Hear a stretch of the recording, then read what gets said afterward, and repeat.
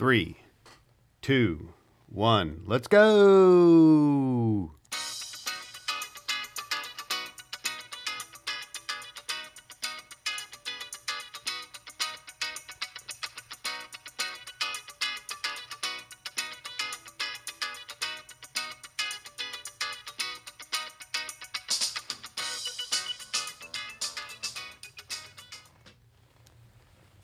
Welcome back to Mission Forge.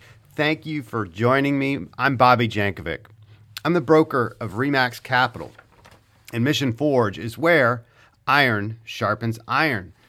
Today I've got, it's not a very exciting topic. I like it a lot, but it's extremely valuable for real estate professionals and also for the consumer. So we're going to talk about CMA and appraisal in the field of real estate. And this is an overview.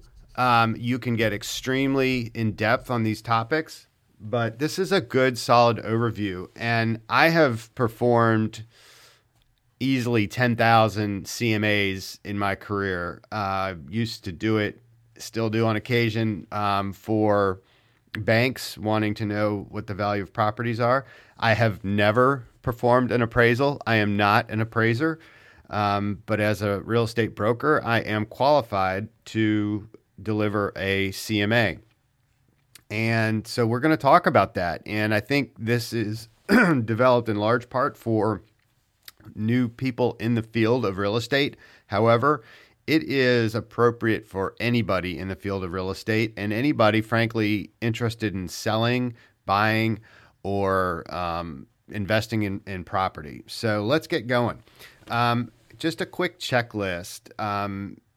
When this is done, I want you to make a point to know how to perform a CMA in your MLS. I'm a little surprised when I do talk to agents who are in practice. They don't know how to perform a CMA. CMA is comparative market analysis. I've also heard it referred to as a BPO or a broker price opinion or some combination thereof. This is probably one of the number one things that you can bring to the table when you are working with a consumer, and it doesn't matter if it's a buyer and it doesn't matter if it's a seller. And frankly, these can be done on rentals as well. So you might want to, if you're going to be working property management, you might want to know how to perform one for a tenant or a landlord. So you've got to just jump into your MLS and tinker around. It's not a terribly complicated process, but you need to know how to do that. You should be able to identify 3 to 6 comparable properties. Also, you should know the subject criteria, including distinguishing features and limiting features, and you should have some sense of the value of those. A CMA should be seen as a forward-looking instrument, whereas an appraisal is not. An appraisal is a picture in time and deals with rear-facing support only. An appraised value in most cases on a property will need to match or exceed the sales price. Notice it's not always, but in most cases. And you should have a basic understanding of adjustments. And I've got a list that I can share with you. I'd like to give you some action items regarding CMA and appraisal. I think you should get in and practice running CMAs on properties that you know. This could be your own house. This could be a friend's house. This could be your mother's house. And you should practice, and you should be able to run a CMA in about 5 or 10 minutes. Of course, you can spend longer, and you should. If you're developing one for a consumer, there's lots of ways you can make it easily polished and distinguishable to stand out. However, sometimes if you're going to talk about a property, you should be able to rattle off a CMA fairly quickly in your MLS online, and you want to be able to qualify that, saying, hey, look, I've taken a quick look at the information, and this is the way I feel about it. Of course, subject to further in-depth analysis and review of the property. Those types of statements would be good. You're going to compare homes that are similar in age, style, location, and you want to have them be of recent sale. It's also somewhat appropriate to take a look at your pendings and your actives. Now, that becomes a whole discussion later, and you don't want to weight your CMA down with actives and pendings because we just don't know how those are going to close out. But if your market is slammed with actives, that's going to impact your CMA. All right, so this is where you become a market expert. The adjustments that we referred to below are going to level the playing field, okay? I kind of want you to not think about apples and oranges, but think about maybe, Granny Smith apples and Golden Delicious apples, all right? Your adjustments are going to level the playing field. As far as historical comparable properties, let's start by looking back in 3-month increments. See what you can pull in the last 3 months. All right, because that's the most relevant, isn't it? Well, sometimes 3 months doesn't do it and you've got to go back 6. And sometimes you have to go back further. I think once you go beyond a year, there's a little bit of a stretch factor. However, with certain properties, you have to go back 18 months, sometimes even 2 years, with the qualification that there were no other properties available. Okay, so start short and extend out as needed to get the data that you need. And then you comment about the limiting factors, lack of available data. Okay, other thing I'm going to tell you is you might have to look at different sources to locate that data. You don't necessarily want to limit yourself to a single MLS. There are other sources to get this data. All right. And you don't want to go out of the area. You want to stay, ideally, you're in the same subdivision. Well, that's not always practical, is it? Different market areas have different limitations. If it's a subdivision that has 2,000 houses, you probably ought not go out of that subdivision because there should be plenty of market data within a 3 or 4 month period to provide you the 3 to 6 comparables that you need. However, not every subdivision is like that. In fact, there are homes that don't even belong in a subdivision, to a subdivision. So what do? It's common to use distance as a limiting factor. You have to consider the density of the area. Is it a urban setting? Is it a suburban setting? Is it a rural setting? Okay, well, if it's a rural setting, it might be okay to go out 10 miles. All right? Certainly be okay to go out 3 or 5 miles. But if you're in an urban setting, there's no way you should be stretching out that far, okay? Suburban, everyone's different. Every part of it's different. So it just depends on your market knowledge. And here's a clue. The AVMs, that's for another segment of this. The online valuation tools that you see, they can't perform this level of analysis because it's just a computer with algorithms and has no sense or no ability to know these things, at least not yet. All right, here's some best practices for CMA and appraisal. You need to understand the VA, FHA, and conventional guidelines. Now, this is not in relation to CMA. This is in relation to appraisal. They have different guidelines that will require the appraisers to attach possible conditions to an appraisal. This property is valued at $200,000, subject to the following list of conditions. And those conditions are going to fall from the guidelines. One that always stands out is a handrail on steps. Greater than 3 steps, FHA is going to require a handrail. And that's a pretty popular snag. So if you're, for instance, sitting at a house listing presentation, and you noted you walked up 4 stairs and there were no handrails, it's your time to educate the seller on a possible limiting factor of the sale of that house. Okay, it's always better to be on the front end of these things. Once an appraiser calls you, okay, you're the listing agent, you're going to get the call. Once that appraiser calls you, be a resource for that person. You should also have documents available for review or delivery that deal with important upgrades. Okay?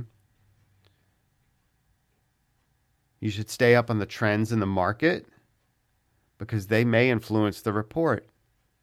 If it's dead, it's dead. If it's kicking, it's kicking. All right? You should have a basic understanding of how long days on market a listing can be expected to be there. You know why? Because sometimes you're asked to give an accelerated sale value, or something that if I need to sell my house within 30 days, it might be different than if I tell you I'm not super motivated and I can take the normal time, which might be different. It might be 75, it might be 90 days. Those prices are going to be different.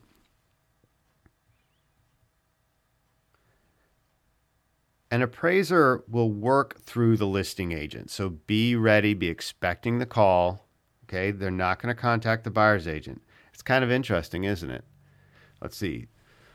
The buyer hires and pays for the appraisal, but doesn't get to choose the appraiser. The appraiser is chosen by the bank, and then that appraiser contacts the listing agent, who may or may not meet them there and help give them data to perform the appraisal.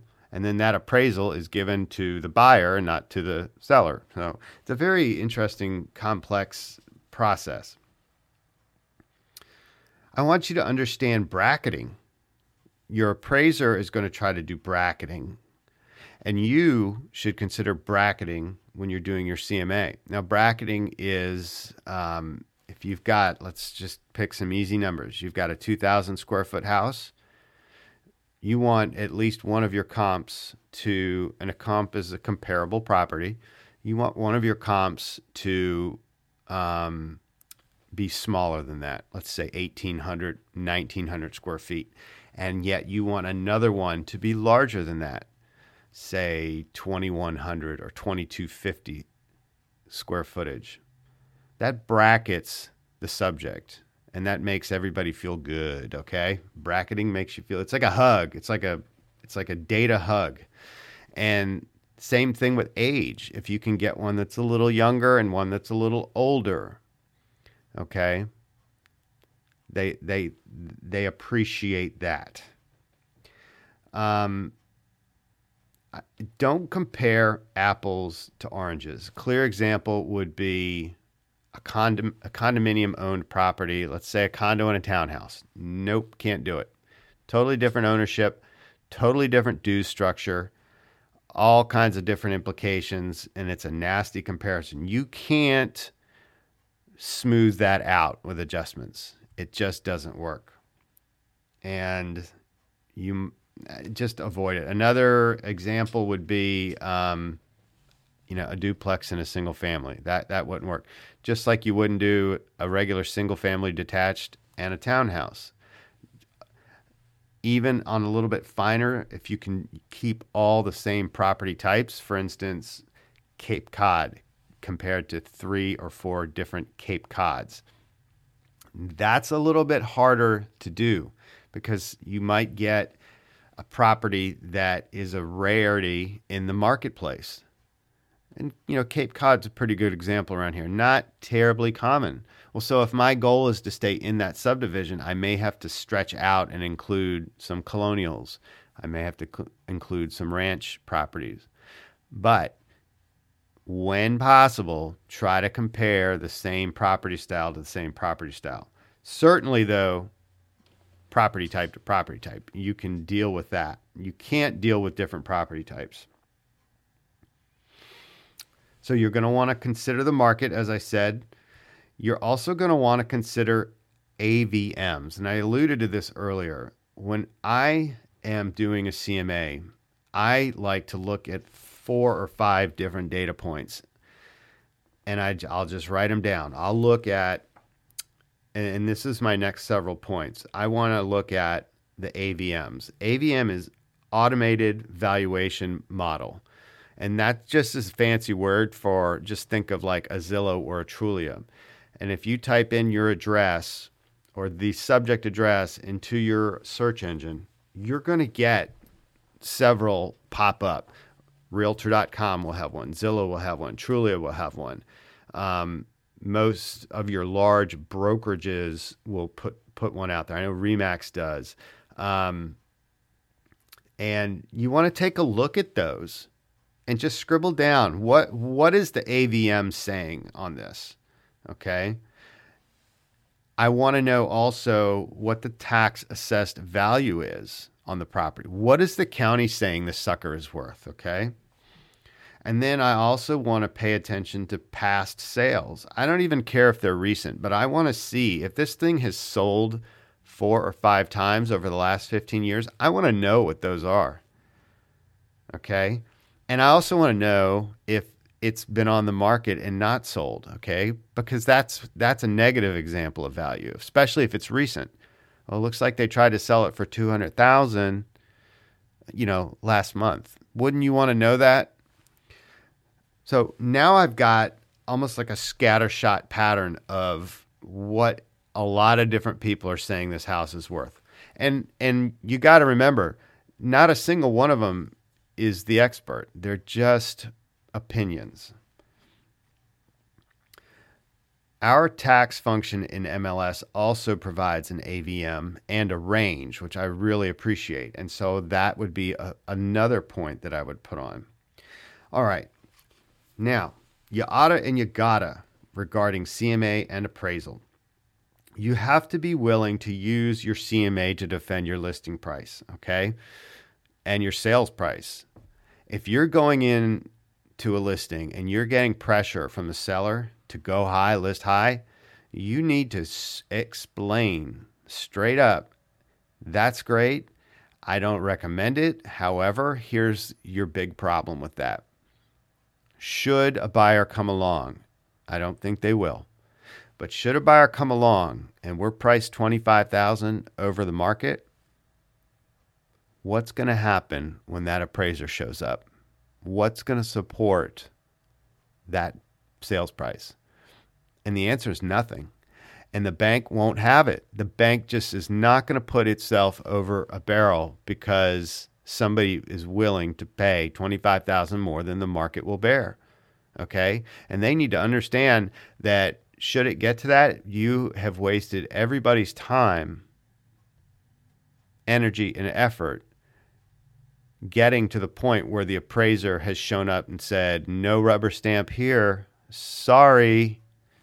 Try again. Now, who's going to make up that 25? Okay? Question mark, question mark, question mark. Who's going to make up that 25? Well, the buyer sure as heck isn't. Now, if it's 2,500, all right, that's a little different. Sometimes there are ways to make it work, but it's still a really, really big problem, and it may not have a solution. Okay? So that's a really important point as a listing agent. And your CMA is the starting point. If you can pull that CMA out when the appraiser shows up and say, here you go. Now, sometimes the appraisers, they don't want it, and that's fine. You have to respect that. Sometimes they'll ask you, how did you come to this price? Well, let me share that with you. Let me send you my CMA or hand it to them at the property. Okay? Because you have founded your list price and the sales price in reality. And they have to consider that. That's one of the things. If you give them comparables, they have to consider them. And so that's a pro tip too for later. Don't give them 30 properties. All right. If you're going to take the time to give them something pithy. All right. Give them some very focused material like a good CMA. You gotta make the appraiser's job as easy as possible. And that's going to be different for every appraiser. Some appraisers carry our real estate keys and can gain access without your help. Others need your assistance getting to the property. Hey, guess what? It's your job. And pro tip, the easier you make their job, the happier they are when they're working on your product, okay? Now, I'm just going to say that, all right? Why would you want a grumpy person performing this product? In a perfect world, it's the same product coming out, the same value, but we want to make their job easy. We want to provide them access on their terms. If you've got a prior appraisal from the seller, share it with the appraiser, especially the sketch, all right? If you can save them time and not having to redo a sketch, hey, that's valuable, especially if the floor plan is not in dispute, all right? If there's an addition or something like that or conversion, that doesn't apply. But if it's a 50 by 30 rancher, give them the sketch, all right? You just saved them 15 minutes, all right? That's good stuff. Again, you gotta understand the guidelines. Now, you're not a lender. You don't have to be an expert, but just know the parameters. You need to also gotta understand what obvious appraisal showstoppers are. Okay, there's certain things. Hey, that's not going to fly. Sorry, guys, hole in the floor. There's no sense doing this unless we're going to go for a cash buyer.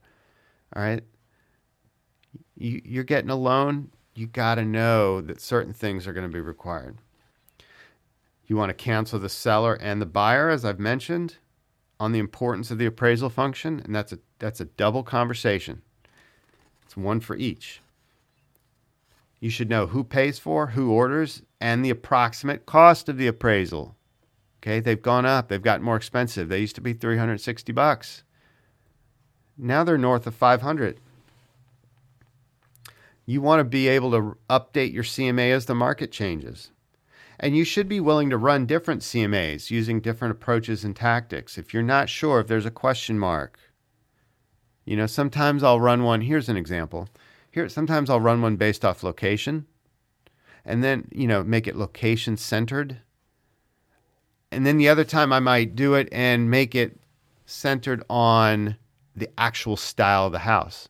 So that kind of came back to my thing about ranches. Well, let's say there are no other ranchers in First Colony Subdivision. So I'll run a CMA First Colony Subdivision regardless of the property type. And then I'll go out, say, 5 or 6 miles and then do a ranch-only a ranch-only CMA. And then I can compare the two. And what kind of conversation can I have with the seller after I've done that? I can have a really good conversation. Okay? All right, pitfalls.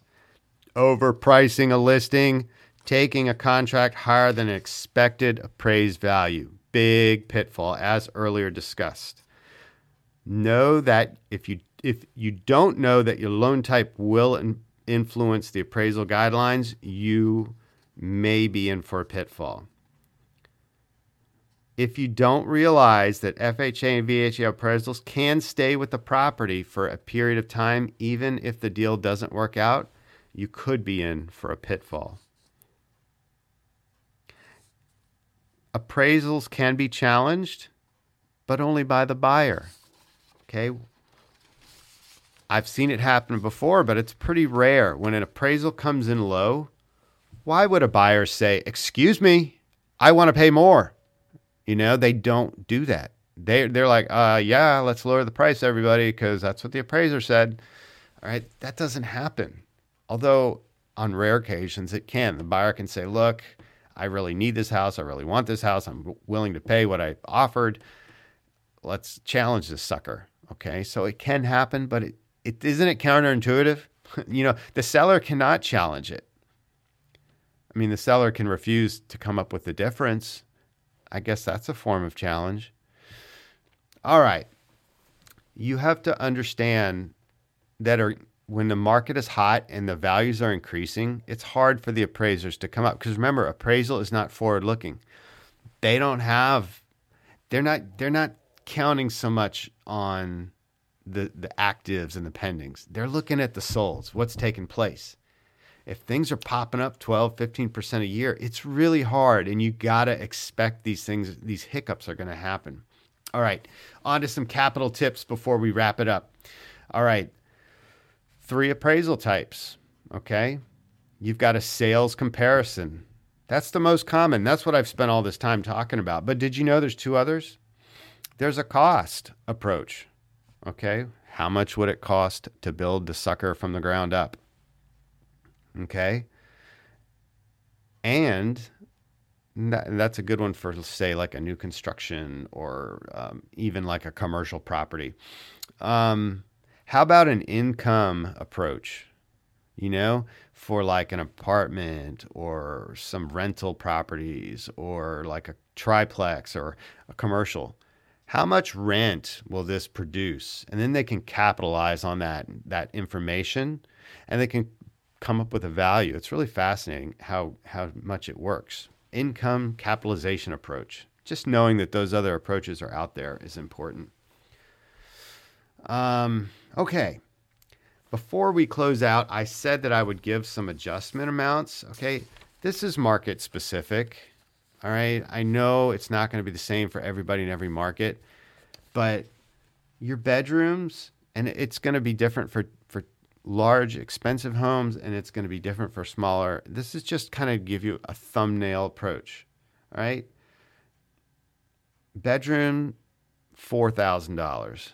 So if you're comparing a 3-bedroom and a 4-bedroom, if you want to even that playing field, that 3-bedroom house, you need to add $4,000 to it, all right? If you want to call this an even appraisal, and you're using a 3 and 4, you got to increase.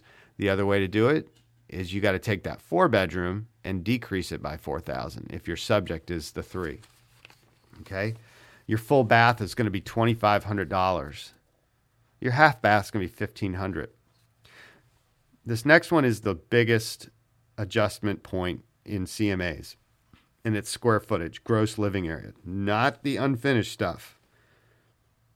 Just your living space. It's a little bit complicated, but it's not terrible. You want to do 25% of the dollar per square foot.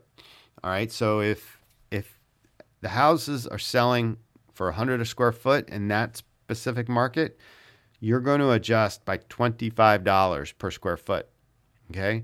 So 100 square foot difference, all right, is going to have $2,500 in adjustment value, okay?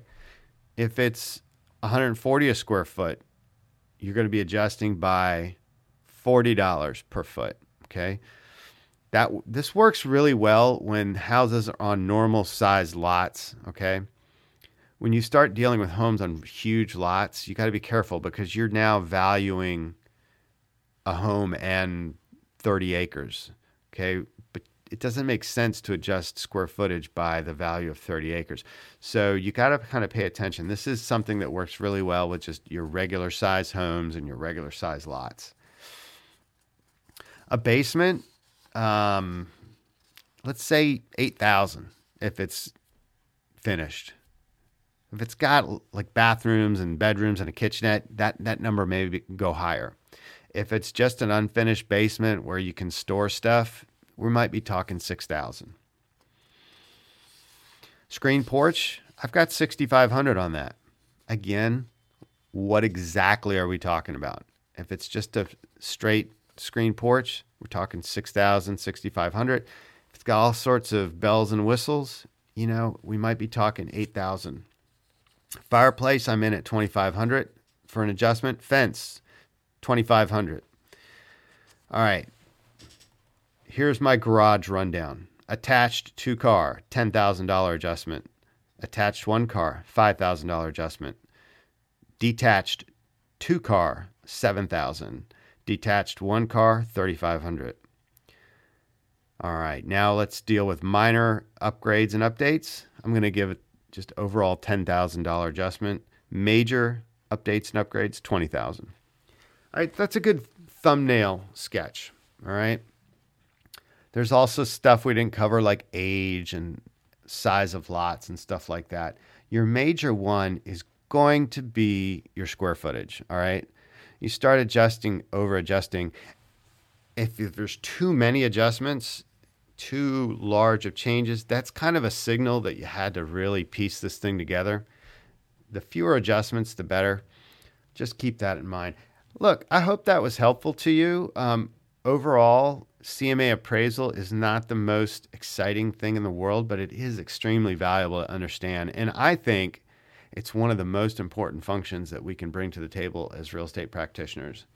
And in talking with our consumers about it, we can really help walk them down a path of logic to properly pricing their property. Check me out on Facebook. Check out the group page, Mission Forge, on Facebook, where I encourage you to share and participate on content that is supportive of sharpening each other to become better at what we do. Iron sharpens iron, everybody. Thanks for tuning in. I look forward to talking to you next time.